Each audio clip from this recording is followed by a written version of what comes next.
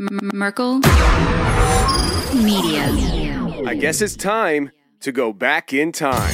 Are you telling me you built a time machine? Out of a DeLorean? Time is but a stubborn illusion. I have a lot of memories of the past. People are time traveling within themselves. Time travel is possible.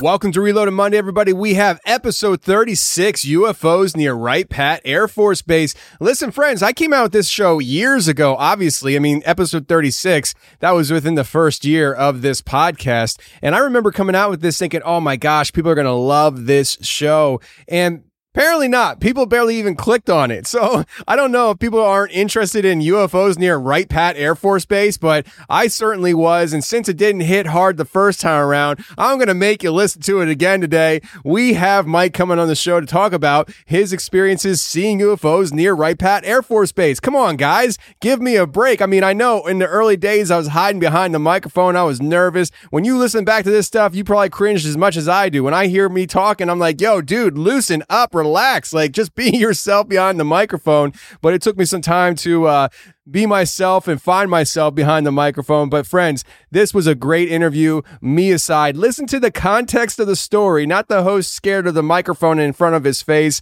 I hope you guys enjoy it the second time around. Let's get to Mike right now. Okay, I'll reload it.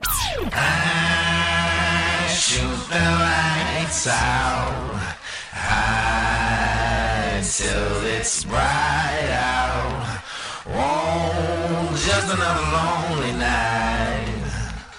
Are you willing to sacrifice your life?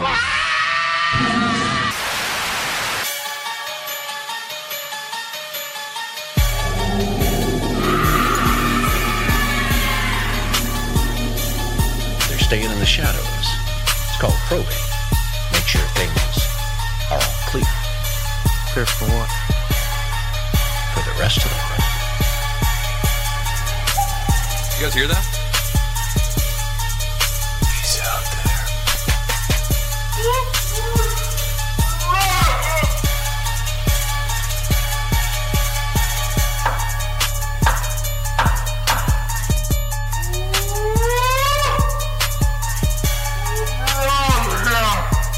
That is a Sasquatch. Welcome to the show, everybody. I am your host, Tony Merkel, and I am really glad that you're here, and I'm really glad to be here.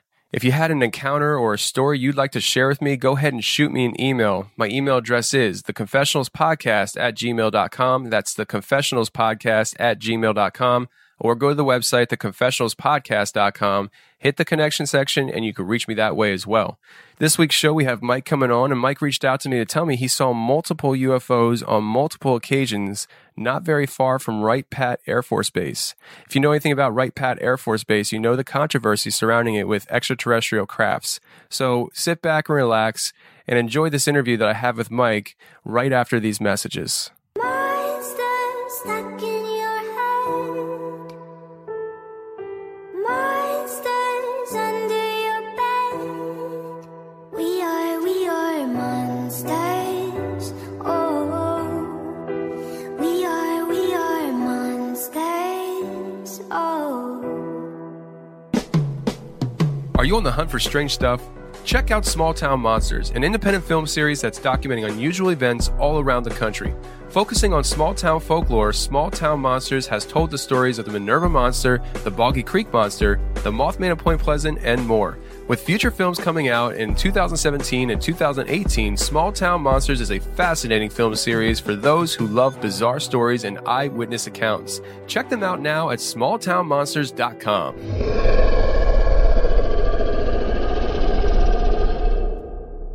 All right, I got Mike on tonight, and Mike contacted me a little bit ago, and he has some UFO experiences to share tonight and a little bit of other stuff. Mike, how are you?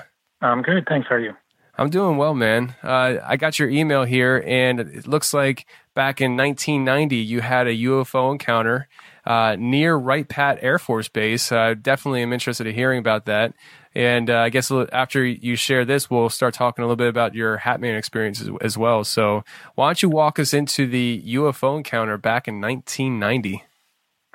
Okay. Well, it's actually, I may have put 1990. It was actually more like 95, 96. Okay. It was mid-late 90s. I can just remember by the kind of car I had, oddly enough. But at the time, I worked a second shift. I worked it was like 2 to 11:30, something like that. And I lived in a small town about half an hour west of Columbus, Ohio, and I worked in Columbus. And the town I lived in was almost exactly halfway between Columbus and Dayton is where Wright-Patt Air Force Base is. So it was summertime. It was probably late August, early September. And for 2 or 3 days, maybe out at work, out towards the west, I would see a set of 3 lights, and they looked like stars. They were just much bigger. And they kind of moved around in a set pattern. And I talked to some people I worked with, and I was like, "Hey, did you notice these lights?" And they said, "Oh yeah, I noticed them." But the people I worked with were more into hunting and fishing and stuff like that, which is fine. They weren't interested into lights in the sky, So 2 or 3 days went by, and one night I decided, it was time to go home, and I thought, I could go home the interstate, which would take me about 25 minutes, or I could go home the back way through country roads, and it'd take me about 35 or 40 minutes, maybe. So I decided it was a nice night out. It was totally clear. The moon was bright enough that it was actually creating shadows with the trees and the telephone poles and whatnot. I don't know if it was a full moon. It may have been 3/4 or half a moon, but it was still bright enough that, when you stood outside at night, you would see your shadow on the ground from the moon. No winds, no clouds, beautiful starry night. And so I decided to go home the back way and driving real slow and have my windows down, just enjoying the nice warm breeze. And for some reason, I don't know why, I had this thought, I want to try to get the attention of these lights because they were moving. So to kind of paint a picture for you, if you're looking out the window of your car, there were 3 lights, and there was one light on the left side of your window that would start at the bottom of near the horizon, and it would loop up and go up in the sky, and it would reach a certain point, and it would loop down and go back down, and it just kept doing this cycle over and over and over. And the second light went along the horizon, left to right. Actually right to left, and it would go along the horizon to the left, and it would loop back up like it was going to go back towards the right, and it would disappear. And about a second and a half, 2 seconds later, it would reappear on the right side of your windshield up against the horizon, and it would loop down and travel along the horizon, curve back up, disappear, pop back up on the right side, and it kept repeating that pattern. The third light was doing the up and down thing, but it was doing it on the right side of your windshield. So you had 3 lights, 2 of them going up and down, and one of them going back and forth. And the one going back and forth would travel right to left, loop back up, disappear, appear back on the right side, loop back around. So all 3 of these lights were doing the same patterns constantly. So for some reason, I decided that I was going to try to get their attention. So every time I would turn towards the light, or the lights, I would hit my brights or I would flash my brights. And this went on for probably 20 minutes as I was going home. And I noticed about 5 minutes from my house, and of course this is all, Ohio farmland. There's no street lights. I went through 2 towns, and one town had two little towns had like a little general store type thing. And only one of them had a stop sign. So, there's houses around, but it's basically farmland. And I noticed that about 5 minutes from my house, that the light on the right, when it would start to come down, when it would start to go up, it would get bigger. And then as that would loop down and start to go down, it would get smaller.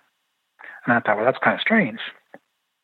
So, I kept flashing my lights, and I realized that the reason why this light was getting bigger was because this thing was coming towards me. So, this was, back in the 90s, there were no cell phones back then, except for maybe a select few, and none of them had cameras. I had a digital camera, but it was at home. I didn't have it in my car. So I decided, as I was getting closer to my house, this thing was getting closer to me. So I found this little, along this field, there's a little access road. There's a ditch, and there's like a little road that crosses the ditch that the farmers would bring their farm equipment down the street and cross and go into their field. And off to my left, there was a big tree. The tree was probably 20 feet, 25 feet tall, big bushy, typical Ohio tree. And I remember seeing on the shows and hearing people talk about, when a UFO flies over, your car turns off, your radio goes out, your lights go out, all that kind of stuff. So I decided I was going to put this to a test. So I pulled my car up into this little driveway type thing, and I flipped my brights on. I left my car running, left the radio on, opened the door, and got out and just stood there. And I don't know what this thing was, but it basically, I'd say, flew over top of my car, but there was no noise to it. There was no jet noise, there was no turbine noise, there was no propeller noise, there was no noise at all whatsoever. All you heard was crickets. So this thing flew over top of flew, quote unquote, over top of my car. The car was fine, nothing happened. The radio stayed playing, lights stayed on, everything. But I got a pretty good look at it. If you can imagine like your stereotypical teardrop that's kind of like bulbous at the bottom and pointing at the top, lay that on its side and stretch it out a little bit so it's not quite as, it's a bit more proportion from front to back, but still comes to a point. And then along the side of this, whatever this was, flew over me at such an angle that it had two wings, or what I call wings. And they were probably, I'm guessing a 45-degree angle, maybe 45, 60-degree angle, swept back from the front. And I could see what would be its right wing, and I could see it must have banked a little bit or something, because I could see the tip of the left wing. It was close enough that I could actually see texture on it. And it was either black, dark gray, or blue, because it was really dark. But the texture it had was very similar to what you would see in a soundproof room, with like the squares that are patterned differently, and they have what looks like those big long, I don't know what you call it, creases in each square. One square goes up and down, the next square goes left to right. Yeah. It just reminded me, it reminded me of a soundproof room. I couldn't see that, of course I couldn't see the top of it, but the tail of it came to what looked like a point, and it had no rudder or fins or anything like you would see on an airplane. It just came what looked like to a sharp point. Along the front of each of these wings, there were these round, what I could only say were portholes, looked like windows, and they were yellow. And I'm not sure about the left side. I'm assuming it was the same as the right, but the right side had 5 or 6 of these little portholes down the very front of the wing. And at the tip of the wing and at the tip of whatever this thing was, it had a really pale yellow spotlight. And all 3 of them were pointing down towards the ground, but they only came down about a third of the way. None of the lights ever hit the ground. And I can't say how high up it was, because even though there was a tree to my left, it flew over like the right side of my car, so I had no frame of reference. I could say it was 100 feet above me. I have no idea. Don't know how long it was, because again, I have no frame of reference. But if you hold your arm out, it was probably 2.5, 3.5 feet long. From my perspective, that could have been 50 feet. It could have been 500 feet for all I know. But it was close enough that I could see detail on the skin, whatever this thing was. I could see detail, I could see color, and I could see the lights. And it was really weird because the portholes were a brighter yellow than what I call the spotlights. Spotlights weren't moving; they were just shining in one direction. And like I said, it never hit the ground. So this thing kind of like drifts over my car, and I watch it go over my car. I'm thinking, what the heck is this? And I watch it go over top of my car. I look back to see what the other two lights are doing, and they're doing their same patterns. One's going up and down, one's going left and right. And I look back, and that thing is just totally gone. It's nowhere to be seen in the sky at all whatsoever. From left side of the horizon to the right side of the horizon, nothing. So I don't know what happened to it. It just, it just drifted, for lack of a better term, over my car. And I turned and looked at the lights. I probably looked at them for probably maybe 2 seconds, maybe 3. Turned back around, and the things just disappeared. And I get back in my car. I drive home back towards the direction of the lights for probably another 5-6 minutes to my house. And that third light never shows up. I just see the other two lights doing their same patterns. I go to bed, go to work the next day. 3 lights are back doing their same thing. The one on the right still going up and down.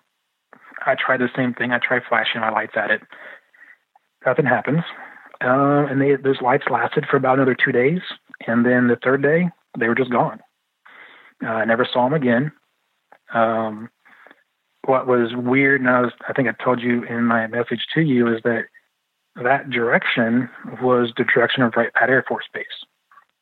Of course, I didn't go out that far, of course, so I can't say they were at Wright-Patt. It was just strange that, they were doing these little maneuvers out in that general direction. I talked to some friends of mine about it at work, and they're like, yeah, some of them go home the interstate, some of them go home the back way, and everybody said, yeah, we saw these lights, they're really weird. But nobody had any, at least they never said anything to me about having any experience with them. So, I didn't know about stealth blimps or anything like that at the time, because like I said, it was mid-late 90s. So maybe that's what it was. I don't know. But I know there was no sound. It didn't have your typical tail like you would see on an airplane, but it did have wings, although they looked pretty thick. They didn't look narrow like you'd see on a regular airplane wing. And I distinctly remember the what I call the portholes and the spotlights, and the fact that there was just no sound. And as soon as I took my eyes off of it for a couple of seconds and turned back around, it was gone. And when I say there was no clouds out, there was no clouds anywhere to be seen. And the moon was bright; it was casting shadows with the trees. I just don't know where this thing went. It made no noise. I don't know. Part of me says maybe it just like, what they call it, like on Star Trek when the Romulans cloak, maybe that's what it did. Or maybe it just, I don't know. I have no idea. It was the strangest thing. Yeah, well, that's actually one of the things that I was thinking about when you said that. I was wondering, do you think it actually took off, or do you think it was still there and just kind of cloaked itself? Seems like you're not sure either, though. I have no idea. Like, if I would have heard something, I would have thought maybe it just like shot up somewhere and took off. But I heard no noise when it came towards me, when it flew over me, or when I turned around and it was gone. I have no idea. And ever since that date, and ever since that time until the camera phones came out, I always kept a pair of binoculars and a digital camera in my car, hoping that I would see it again. And I never did, but it was just bizarre. Well, it's better to be prepared than not, so I would definitely keep that stuff in your car. I know that just a few years ago, I can't remember, I would say probably about 10 years ago, I saw that the military was working on technology where they could actually cloak themselves. And I don't know if it made big news or what, but I know what it was is basically they had a camera system set up where they would film the background of whatever, like say they had a tank. They would be filming the background of what the tank was passing by, and they would project it out in front of the tank. So basically making it invisible. And I don't know how all that works and stuff, but I mean, I don't know. It sounds logical to me, and maybe it's similar technology. I don't know. But the whole idea of cloaking and stuff is just something that's fascinating. Yeah, it was. It was just so strange. And I saw what you're talking about. I read something about that, and I also saw where they have the coats, the cloak. I gotta say this correctly. The cloaking coats, where you put a coat around you, and it kind of bends the light around you, so you can kind of see the person in front of you, can see what's behind you. I mean, you can tell that there's something there. It's not a perfect type thing, But it's really kind of cool, some of the stuff doing, and to a degree, kind of scary too. But well, that sounds amazing. I don't think I've ever seen the cloaking coats, but it sounds like it could be handy. Definitely handy. Yeah, it was. I want to say it was China, I think, that had this, but it was on CNN or MSNBC a couple of years ago. I saw, and I actually had a picture of somebody wearing it, and you could see what was behind them. It was wavy because of the texture of the coat, but it was pretty impressive. So going back to these lights that you saw in the sky, do you think that, for instance, I think that when the thing hovered over your car, it seems like it was aware of you. Do you agree with that? And also, would you say that these things were aware of you before that point, or do you think they were oblivious to you till you started flashing your lights? How do you play that whole thing out in your mind? Well, I saw him for a couple of days, and I don't want to mislead anybody. There were other cars around. It wasn't like I was out in the middle of absolutely nowhere, but 11:30, 11:45 at night in the country in Ohio, there's not a lot of cars out running around. So, people that I worked with saw it at night. So I know that these lights had to see other people driving around, but it just seemed like, and for some reason, I just had this idea, I'm going to try to grab their attention. How am I going to do that? I'm going to flash my lights. That's the only thing I had. I had no flare guns or anything crazy, and I started flashing my lights, and about, halfway home is when that one light seemed to take an interest and come towards me. And every time it went up, it got bigger. And then as it would go down, it would get smaller. And every time it would go back up, then the next time it would go back up, it'd get a little bigger. And then it get smaller, and then it get a little bigger again. And that's how I thought, is this thing coming towards me? And so when I finally stopped and got out of the car, and that's when it drifted over my car.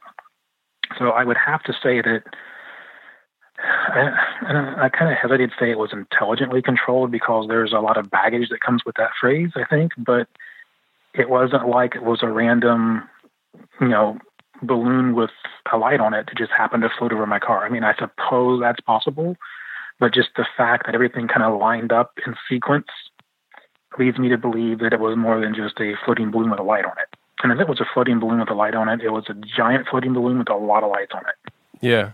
Well, the way you're describing it is that it's getting smaller when it goes down and bigger when it goes up. Is that right? Am I hearing you right? And yeah, exactly. Okay, so I'm trying to picture this in my mind, and maybe it's just my mind's backwards or something. But so your conclusion is when it was getting bigger, it was getting closer to you, but it was actually going up. I'm trying to figure out how that all works. Well, it was kind of at first it seemed like it was going just up and down in the distance. But as it would go, when I started flashing my lights and it started getting closer, it seemed like it would come towards me a little bit and then go back down. And maybe it was sort of like an angle, like, I guess if you can kind of turn what you're looking at on its side, instead of just going straight up and down, maybe it was going at an angle. As it went up, it kind of angled towards me, and it got bigger.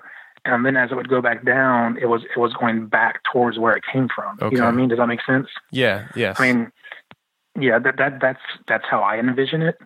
I could be totally wrong, but all I know is that at one point, the lights were probably the size of, maybe twice the size of a end of a pencil. And, that's how big they were from a distance.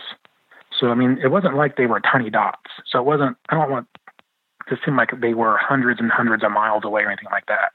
They were significantly bigger than the stars around it, about twice the size of the end of a pencil. But when it came towards me, at some point, it just kept coming towards me. It stopped going back down, quote unquote, back down. And it came towards me and went over the car and then just kind of disappeared. So when they would come towards you and then back off and come towards you and back off, during that whole scenario of them coming towards you, were you able to see any detail, or was that were you only able to see the detail when it floated over your car? The big detail I saw when it went over my car, but probably I'm guessing, it's been so long ago, I'm kind of dating myself, but probably the last two times before I actually flew over my car, it was getting big enough that I could tell that it wasn't just a light. There was something there with a light. Does that make sense? Yeah, absolutely. There was a light with some kind of structure there. And then by the third or fourth time, it actually, just went over the car. And it's kind of strange now that I think about it, that the lights were, when they were from a distance, they were white, like a regular star. But when it came over me, it didn't have a light other than those yellow lights. So I don't know how to explain that. It's just like three balls of like really bright white light moving around. And then by the time it came over me, it wasn't light at all. It was dark, but had the three yellow spotlights and the yellow portholes down the front of the edge of the wing, both wings. Wow. Well, I mean, to me, the simple thought would be it turned off its light when it got near you. I mean, how else do you explain the fact that it's a white light and when it gets near you, the white light's not around at all? Yeah, and to be honest, I've told a few people this story, and I never even thought about that until now, and I have no idea how to even explain that. But no, it was strange. You said that when it hovered over you, I think you said it had a yellow like spotlight that didn't come all the way down to the ground, and it also had portholes, 2 portholes. And did you say the portholes were like yellow color? Is that right? Yeah, along the front of the wing, there were about 5 or 6 portholes, if memory serves. I call them portholes. They may have not been windows. They may have just been light. But it reminds me of this, the old-fashioned subs that you see, like the side of the sub, and they have this big round window down the side of the sub. It's kind of what it looked like, but it was along a leading edge. And the right wing, at least I'm assuming the left was the same way, had 5 or 6 of them. And then at the tip of each wing was a spotlight. And when I say spotlight, I don't mean like there was a bulb there. It was just a hole with light shining out of it. And at the tip of this thing, the nose of it, whatever it was, it had a hole with a yellow light shining out of it. And the lights only came down about a third of the way. They never hit the ground that I could see. But, again, it was the moon was out and it was bright. So maybe that's why I didn't see them hit the ground, or maybe they weren't spotlights. They were just really bright lights that happened to be shining in a certain direction. I don't know. Okay.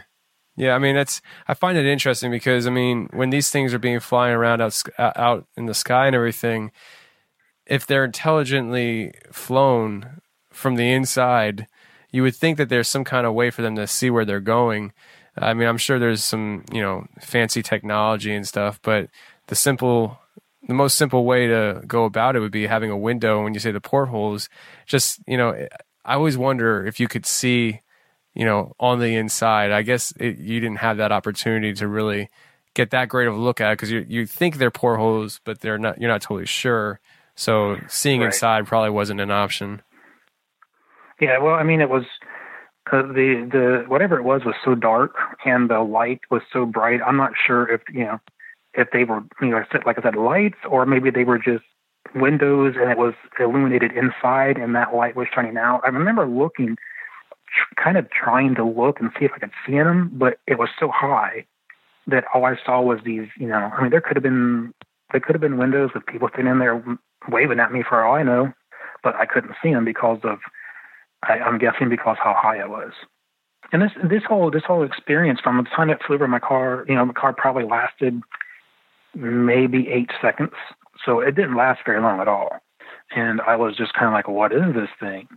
And then it, flew over my car, and I'm like, what are the other guys doing? And I looked, and they were doing their same thing, and I turned back around and was going. I kick myself every time I think about it for actually taking my eyes off of it, because if I would have watched it, I could have maybe seen the rear end of it a little bit, the backside of it, maybe got some a little bit more detail, but my brain just wasn't working at the time. I was trying to figure out, what is this thing? Yeah, and that's understandable. I mean, maybe, I don't know, like it just seems awfully coincidental that you look away for a split second and then it's gone. And it's almost like it was waiting for you to look away for it to leave. And it's kind of a similar situation. Everybody knows I'm the Bigfoot guy also. And, it's like people say that, they'll be looking they'll see a Sasquatch and it's like locking eye to eye. They look away for 1 second or they blink or something, and all of a sudden it's gone. And it kind of gives that illusion of it disappearing. And some people come to that conclusion that it disappeared. but it also makes you wonder if these things are just so swift that they move so quickly. Once they see that opportunity to get out of sight, they do so. And I wonder if it's a similar situation with this UFO you saw. I know. It's there 1 second, literally there 1 second, and 2 seconds later it's gone. And, I mean, the whole thing lasted less than 10 seconds from the time I could actually see it and actually make out the detail until I turned around and it was gone. It was less than 10 seconds. So the nights that leading up to you experimenting with this and you had it hover over your car, because I believe you said that you saw these things before the night you decided to flash your lights and everything. Right. Were you seeing these things for 20, 30 minutes of a drive? And is that right? Am I picturing this right? You saw these for for probably about 2 weeks. From the first time we saw them, I say we mean myself and the people I worked with. From the time I saw them till the day it flew over me, plus the 2 or 3 days after that, it was probably 2-3 weeks that we would see these lights. And I remember at one point earlier on driving down the highway, and I could see these lights, and they were doing the same patterns except for the coming towards me type thing. The ones two were going up and down, one was going left and right. And I would see these things for the course of a couple weeks going home on the freeway, and I'm thinking, why isn't anybody talking about this? Because this is kind of bizarre. And it wasn't the fact that you saw 3 lights. It was, up until it flew over my car, the weirdest thing was the fact that the one on the bottom would go across the bottom and then loop back up and then literally disappear, like flash out, and then reflash on the other side of the horizon and do its loop again. And I'm thinking, why isn't anybody talking about this? Because this is really bizarre. And I tried to get some people, I work with to talk about it, but they had no interest in it. They just said, oh, yeah, that's weird. And, I was like, well, yeah, it's weird, but why isn't it on the news or, right. Something? Why isn't somebody else at work saying what's going on? And, maybe it was on the news. I don't remember seeing anything about it. At the time I was young and, young man has all kinds of things going through his mind, out doing things all, going out with friends and, you're going all the time. And, maybe it was on the news and I just didn't see it or didn't notice it. Okay. Yeah. I mean, when you see these things, what was it? Just give me a time, like from the time you first start seeing it at night to when you get home, how long is that? Like 20, 30 minutes? Yeah, about, depending upon, if I go to the interstate, it's probably 20 minutes. If I go to the back way, it's probably 30, 35. But you saw these lights no matter which way you went home, right?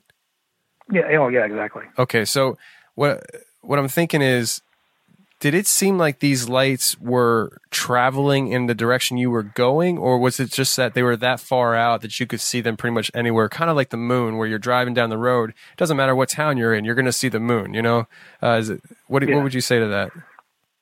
From what I can remember, they didn't seem to, as I got closer to them, they didn't seem to change in size or activity.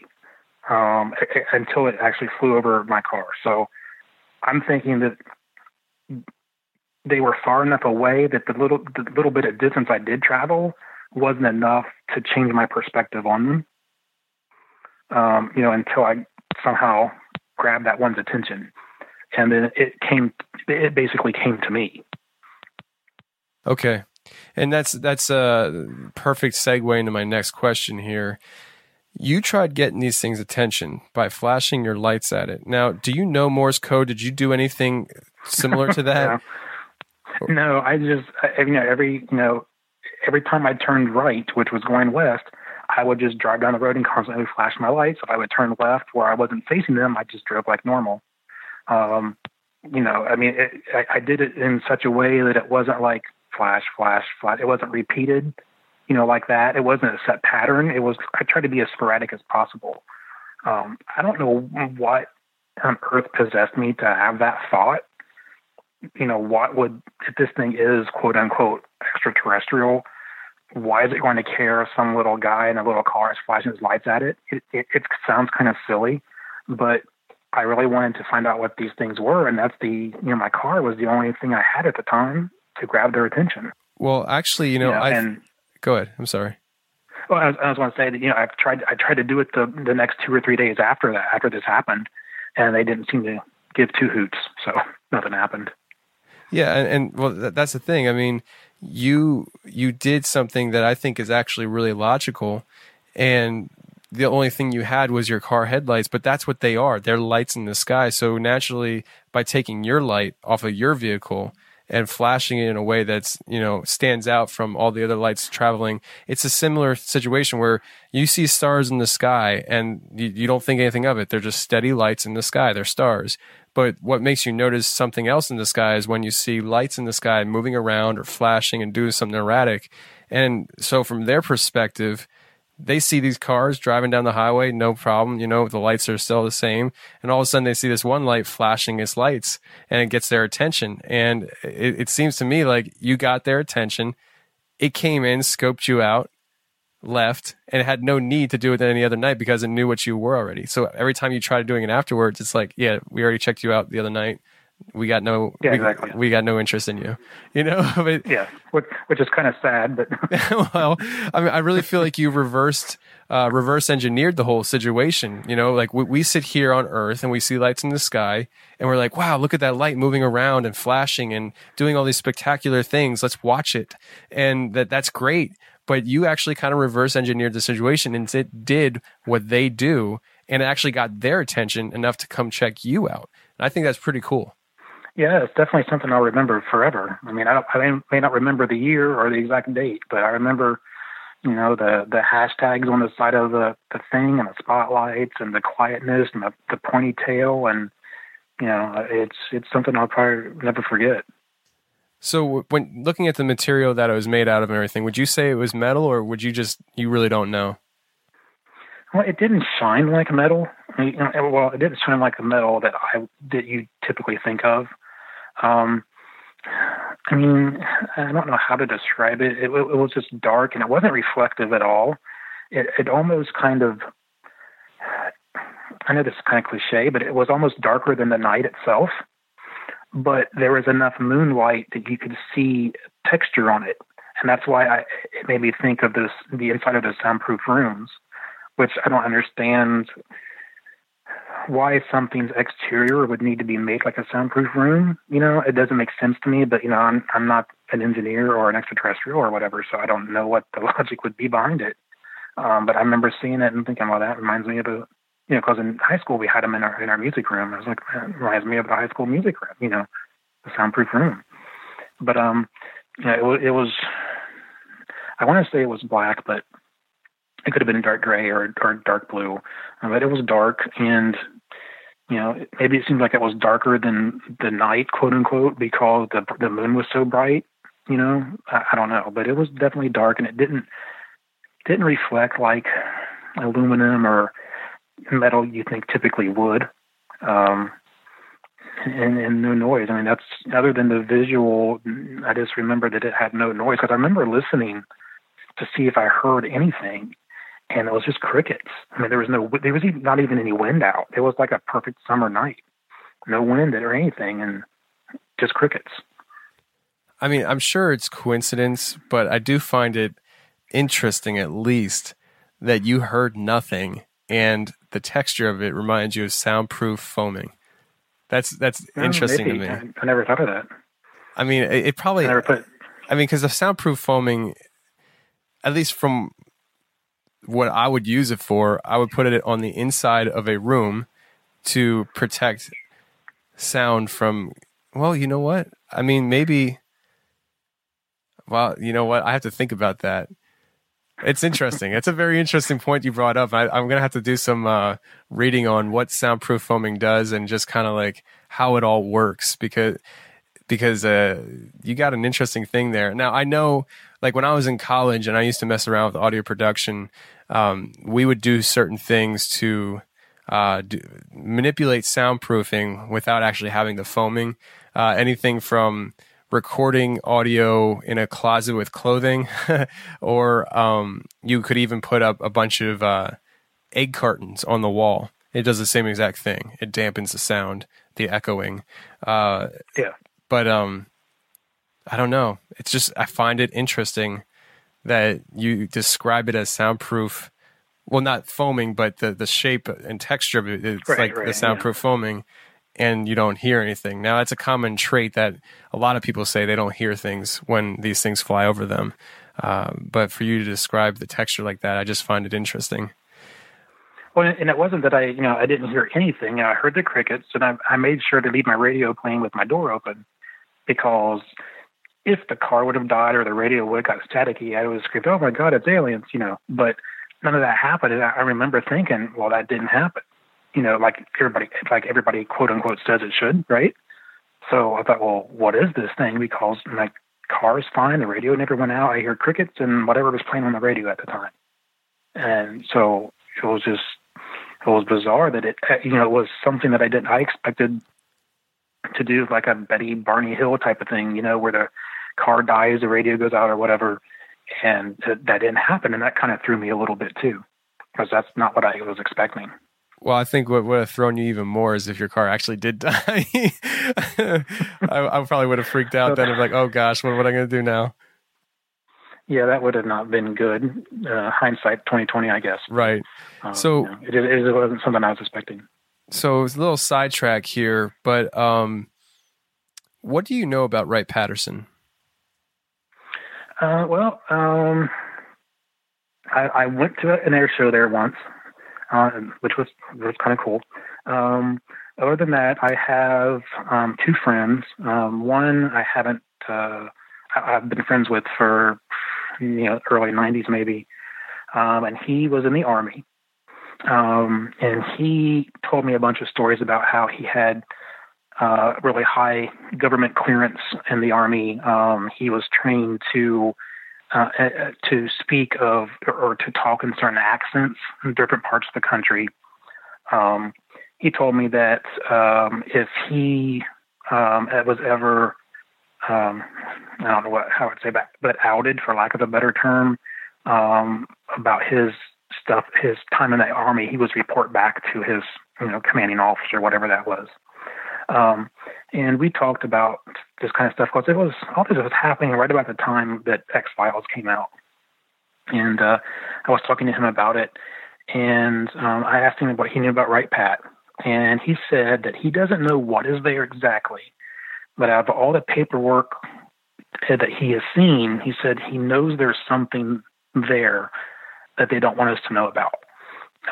He did say that he doesn't know for sure what it is, whether it's alien or not alien or, whatever. But he said he knows that there is something there and the government doesn't want us to know about it. I have another friend who is actually a preacher's kid. We went to church together, and he's very trustworthy, probably one of the most honest guys you'll ever meet. He joined the Air Force, and he was a military policeman at the time, and he was an MP at Wright-Patt. And we talked about it, and he said that he didn't have clearance to enter that area, hangar 18 or 23, I forget whatever number it is. But they told him, you don't have access to be there, and if you do step foot on there, we will shoot you and kill you, so don't do it. And he said, okay. And he never went out that direction. Wow. So, and if anybody is to be believed, it would be him. He's a very upright guy. So. Yeah. Now, I think if I remember correctly, how do I say this? How do I phrase this? Because everybody talks about Hangar 18. From what I understand, though, the official wording is that there is no Hangar 18, but I think that's a technicality because I think that there is a Building 18, which I think is described to be underground, and you can actually get there from Hangar 23. I think that's how it was laid out to me once. Does that sound similar to you or not? Yeah, I mean, I've I don't know, personally, but some of the stuff I've seen and read, that sounds about right. There's a hangar, but not a hangar, but it's kind of a hangar type of thing that they had going on there. Now, I don't know about the connecting from one to the other. Like you mentioned, I never heard that, but it doesn't mean it's not true, but I did hear at some point that there is a Hangar 18, but not really, but sort of. You know, it's very government red tape technicality wording, I think, is what they like to do. Yeah, no, because I mean, I've heard. I mean, obviously, I've never been on the base, and I don't know a ton about it. But from what I understand, is pretty much there's not a whole lot of buildings above ground that could house any kind of significant aircraft of any real size. Now, I could be totally off on that, but from what I understood was that Hangar 23 is where the crafts or planes or whatever you want goes in, and then they can move it underground to Building 18 where they do their, work on things that they don't want to be seen by anybody. And from what I heard there's like these really big generators, air conditioner kind of generators above ground, but there's no buildings that it goes to, making people think that it actually goes underground to facilitate a building that is out of sight but underground. It's such a fascinating thing to me with the whole Wright-Patt situation. I wish I knew more about it. I know that, like I said to you earlier, I know that they used Wright-Patt before, because I think Wright-Patterson was originally called Wright Field, which is where the Wright brothers actually worked and did their stuff. And then the military, I think after World War I or during World War I, came in and took it over and just never left. But from what I understand, for a long time, Wright-Patt was a place where they did a lot of reverse engineering on whether it's, Russian aircraft, Nazi aircraft, or whatever it is. They reverse engineered a lot of things there so they knew how to defeat it, so they could produce a weapon that would take down whatever they reverse engineered. And so the whole idea of Area 51 crash being taken to Wright-Patt would make sense underneath the traditional mindset of this is where they do a lot of reverse engineering, and why would they not reverse engineer spacecraft that came from another world, Right. I also heard that that they took the Kecksburg crash there as well, if I'm not mistaken. Yes, I've heard that as well. I think, oh man, I'm going to butcher this. I think that there's a number floating around out there that they have housed up to 18 extraterrestrial bodies there, theoretically. And obviously there weren't 18 extraterrestrial bodies at the Area 51 crash, leading you to believe that they have collected other things and beings from other crashes. Right. And I think you're right on the crash. I think that's one of them here in PA. Yeah, but I'm not sure. I mean, like I said earlier, I wish I knew more about Wright-Patt than I do, but that's just some of the basic stuff that I know. Maybe one of these days I'll have somebody on the show that actually knows a ton about it, but I'm not that guy. So me either. But man, listen, that's a really fascinating encounter you had there, and the fact that it's so close to Wright-Patt is definitely intriguing. You know what it is? It's that it's so close to Wright-Patt, and it happens so much over a certain period of time. It's not like it was just a once and done thing. It was consistent, and it makes you wonder if it had something to do with Wright-Patt and some kind of maybe experiments they were doing. I don't know, but I do find it fascinating. That's kind of what I thought, because if it was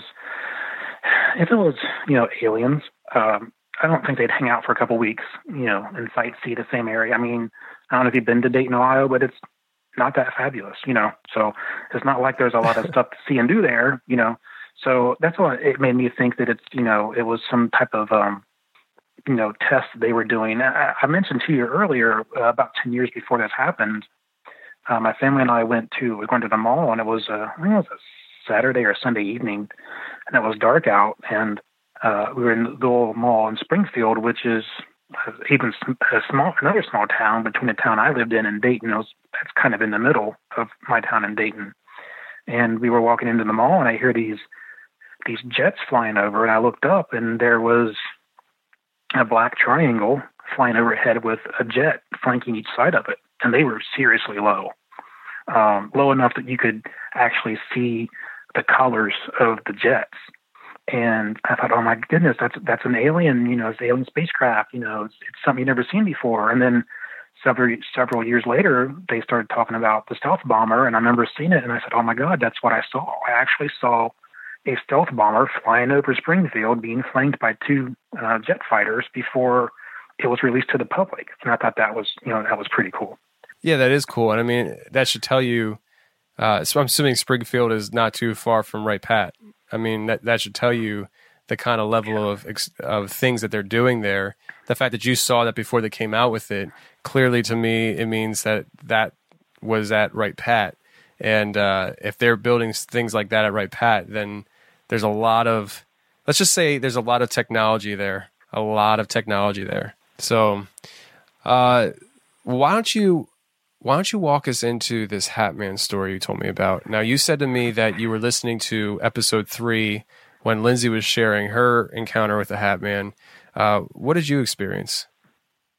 Well, I thought it was funny because I just sent you the message, and the next day I was listening to that episode, and her description, I listened to it at work, and her description, I actually stopped and said, oh my God, that's exactly what I saw. So I was at work at this same place, and I was working second shift still. And it was a new company. The building was pretty new. It was like 2 years old. At the time, it was state of the art. We made automotive parts because Ohio is, really big with Honda and that type of thing. And the building was shaped. It was shaped sort of like a giant rectangle. On the front section was the front office. And then the front part of the building was the 2 production lines, and then in the middle was the paint department where they did electrostatic e-coating. And you'd put the parts on, and you put them on in the mornings, and they would run 8-12 hours into the back of the building and do their cycle. And when you came in the next day, they'd be out ready for you to take them off and put more stuff on. And I worked, it was a Japanese-owned company, and I worked in the quality department. And at night, after about 6 o'clock or so, all the engineers and everybody from first shift, all the lucky ones that got an 8 to 5 job, they got to go home. And my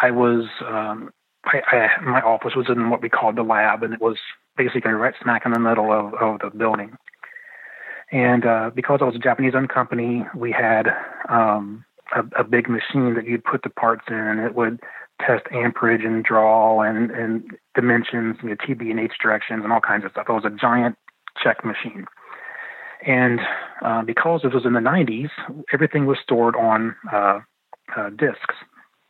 One step up from the floppy disk. I remember when the jump drives came out, we were all excited. So it kind of dates me even more. But part of my job was to, this machine was Japanese. Everything was in Japanese. And part of my job was to, at one time, to format 500 of these disks. And so on my desk, I had my computer that I used. And then to my right, on a little elevator, or on a little elevated platform, was what I called a Japanese computer.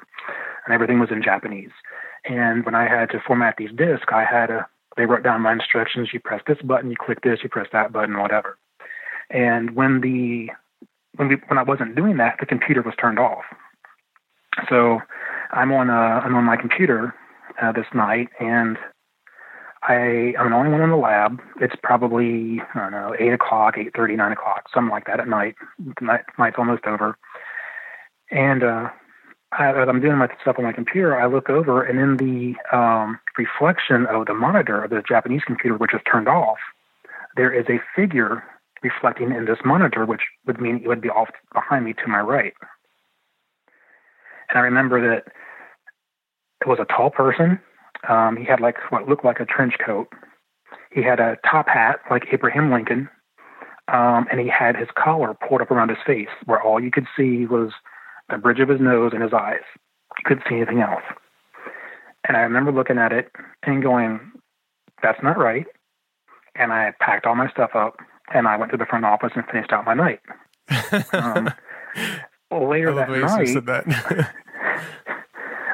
well, I'm sure I said some other things that aren't radio appropriate, but later that night, I'm driving home, and again, it's summertime still, and I'm going home the back way, and I've got the windows down. I'm driving like about 35, 40 miles an hour, just enjoying a nice summer night.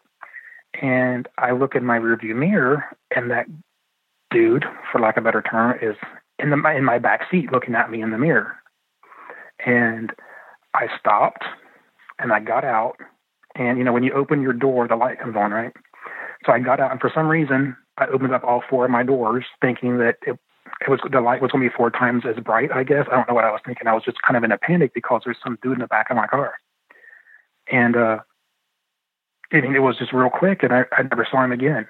But when I was listening to your show, and when she was saying that, I was like, man, that's exactly what I saw with the hat and the color. And he was kind of tall and lanky.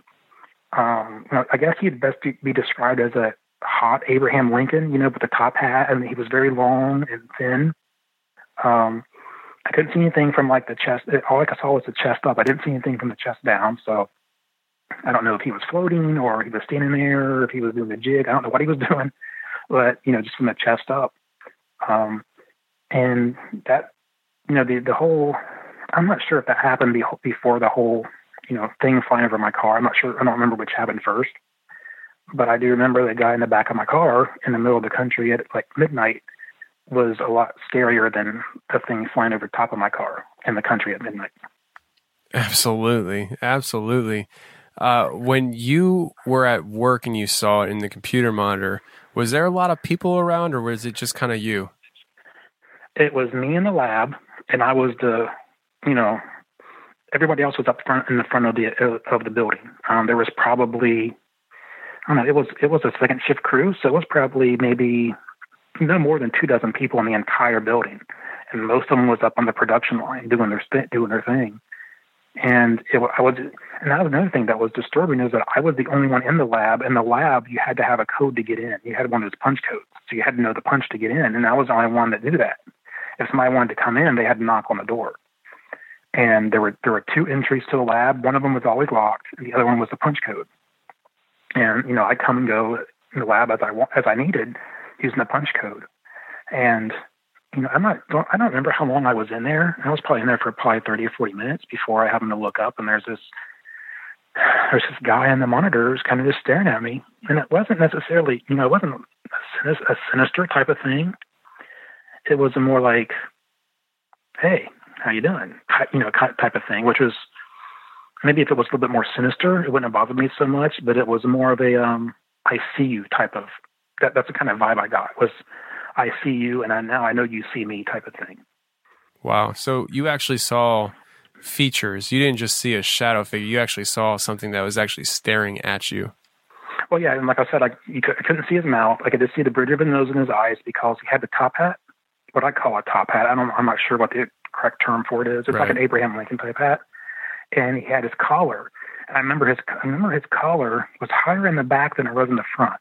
So when he flipped it up, it kind of came down at an angle, just enough so you couldn't see his mouth or the tip of his nose, to see the bridge of his nose and his eyes. And I think that's all I saw, other than, you know, the coat, his eyes, the bridge of his nose, and his hat. You know, I didn't see any hair. He didn't move. Didn't say anything. You know, it was just one of those "I see you, now you see me" type things. Yeah, that's. When you were in your car, did you say this was the same night that you saw it at work? Yeah, it was the same night. So twice in one night you saw it, once at work, once in the back of your car. So to me, clearly this isn't something that happened at work and stayed at work. This is something that kind of followed you. Is that the sense that you got too? Yeah, I guess, but it was just that one time. I never saw it. I've never seen it since then. Right, but at that one time, I mean, it seems like it was there aware of you. I wouldn't want to say for you or anything like that, but it was aware of you because you saw it at work and then you saw it in your own personal car. And when you got out of the car, you opened up the doors. You didn't see it back there, nothing like that. It was just in the mirror. No, I think I yelled, "Oh my, you know, blah, blah, blah." And I slammed on the brakes, got out of the car and opened the doors, and that was it. I never saw it. And you know, I don't know if it was something that like a memory, and like a, I don't know. I just looked in there, and the shadows were doing something weird, and it just made me think of it, and it freaked me out because I was sufficiently freaked out at work when that happened. So I was still a little uneasy on the way home, but I wasn't really thinking about it. But I'm the type of person, when I learned to drive, I always check my mirrors. Every so many seconds I'm checking my mirrors, and it's just a habit. And I just happened to look back in the rearview mirror, and I thought, oh my, whatever. And by the time I had stopped and opened my door and the light came on, it wasn't there anymore. I never saw. I probably checked my mirror more on the way home that night than I ever have in my life because I didn't want it to come back or didn't want to see it again. But it was just that one time, and I got the impression that I don't want to give it any intelligence, but I got the impression that it just wanted me to know that it wanted to know that I knew it was there, type of thing. And I don't know if it was just kind of jerking me around and wanted to freak me out, or if there was a reason for it. But it was just 2 times that one night and never again. Wow. That's quite something, man. That really is. I can't imagine looking in my rearview mirror and seeing something like that. It reminds me of when I was a kid, and I can't remember what movie this was. I was probably like in 7th grade. I want to say the movie, have you ever seen the movie I Know What You Did Last Summer? Yeah. Mm-hmm. I want to say it was that movie, but it's been so long I just can't remember. The opening scene of a movie that I saw when I was a young kid, somebody's driving down the road and they look in their rearview mirror and somebody sits up in their car and chops their head off. And that's the first thing that I think of when you said that. Because of that movie, to this day, well, I can't say to this day I think of it, but for the longest time after I was already driving and stuff like that, I would look in my mirror before I leave. I would check my back seats, and I would actually take my hand and push my hand around the back seat just to make sure there's nobody ducked down there or something like that, because it was like embedded in the back of my brain to check the back seat before I pull out, because I didn't want that happening to me. That's just I was never that brave. I would just look and not feel. I was good with that. Yeah. Well, I was like, man, before I start driving this car, I need to know if there's something back there because I don't want to lose my head. It's just one of those things where it's like psychological almost, That's fascinating though. That's absolutely fascinating. Before we get out of here, I would like for you to share the werewolf situation with your family. That's nothing major, I know, but I just would like for you to share it with the audience.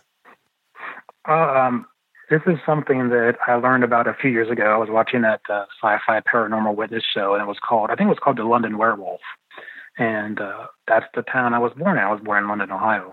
And I watched the episode about a guy who basically was supposed to be a werewolf and kind of like terrorized, kind of spied on this lady in her house in the country.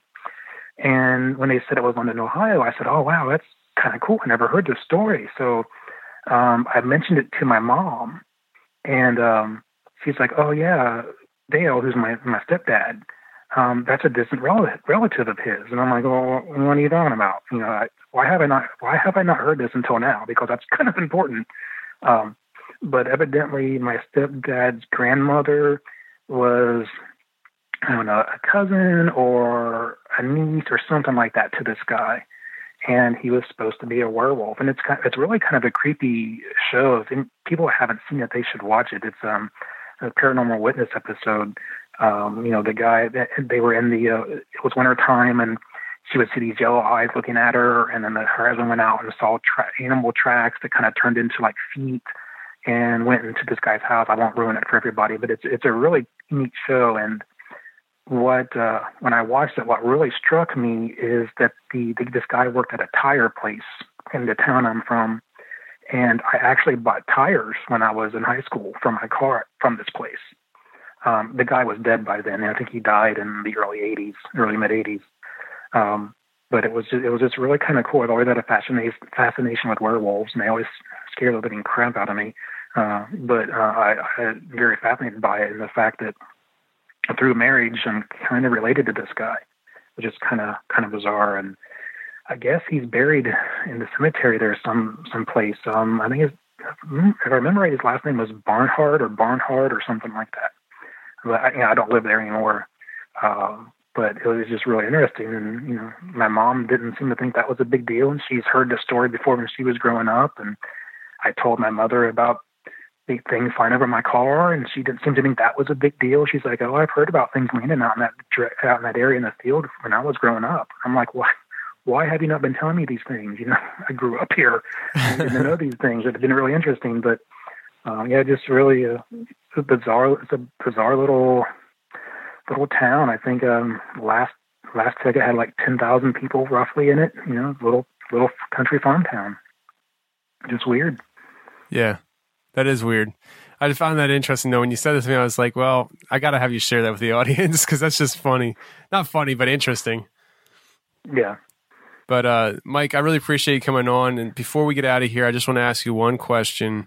With your experience with the UFO, on your most basic knowledge of things, what does your gut tell you these things are?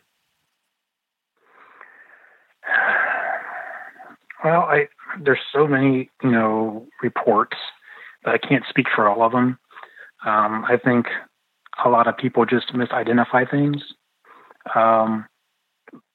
In regards to what I saw, I don't think it was little green men. I think it was some type of something military.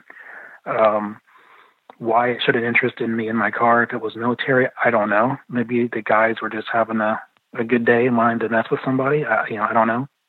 But I've heard people say before that, if there's a million reports of extraterrestrials and only one of them is actually legitimately true, then there's something to it.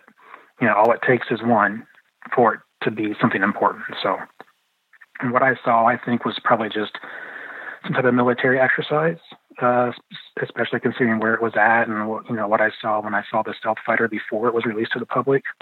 But that's not to say what other people have seen and experienced isn't something more interesting and legitimate. So I probably will never know, but I still look up and watch the stars and try to hope to I see something, but so far nothing. But I'll take that one instance is good enough for me for now. Yeah, that's wise of you. I mean, these things, I do believe that these things could be fall under multiple different categories. But what you saw, the fact that you saw it so close, you got a good look at it, and it is really close to Wright-Patt. I would lean towards what you conclude to as well.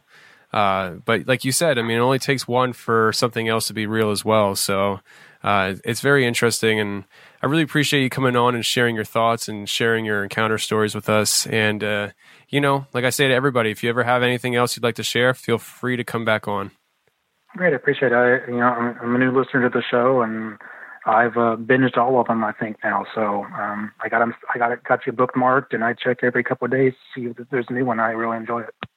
That's awesome, man. I really appreciate that. And, I hope you keep listening. All right? I will. Thanks a lot, man. Have a good night. All right, man. Right on. Take care.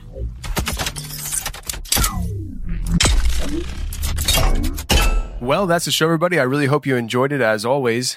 Hey, if you get a chance, go ahead and go to iTunes or whatever podcatcher you listen to the show on. Hit subscribe, rate, and review the show, because that definitely helps us rise in the charts so more people are exposed to the show just like you. If you want, go ahead and hit me up on social media. We're on Twitter and Facebook. The Facebook page, you can give it a like. And on Twitter, the Twitter handle is TConfessionals. That's at TConfessionals. And if you have an encounter that you'd really like to share on the show, go ahead and send me an email at theconfessionalspodcast@gmail.com, or go to the website, theconfessionalspodcast.com, hit the connection section, and you can reach me that way as well. And finally, I'm glad that you guys listened to the show on September 23rd, 2017, and you made it through. The world hasn't ended yet, which means I'll see you right here next week on The Confessionals.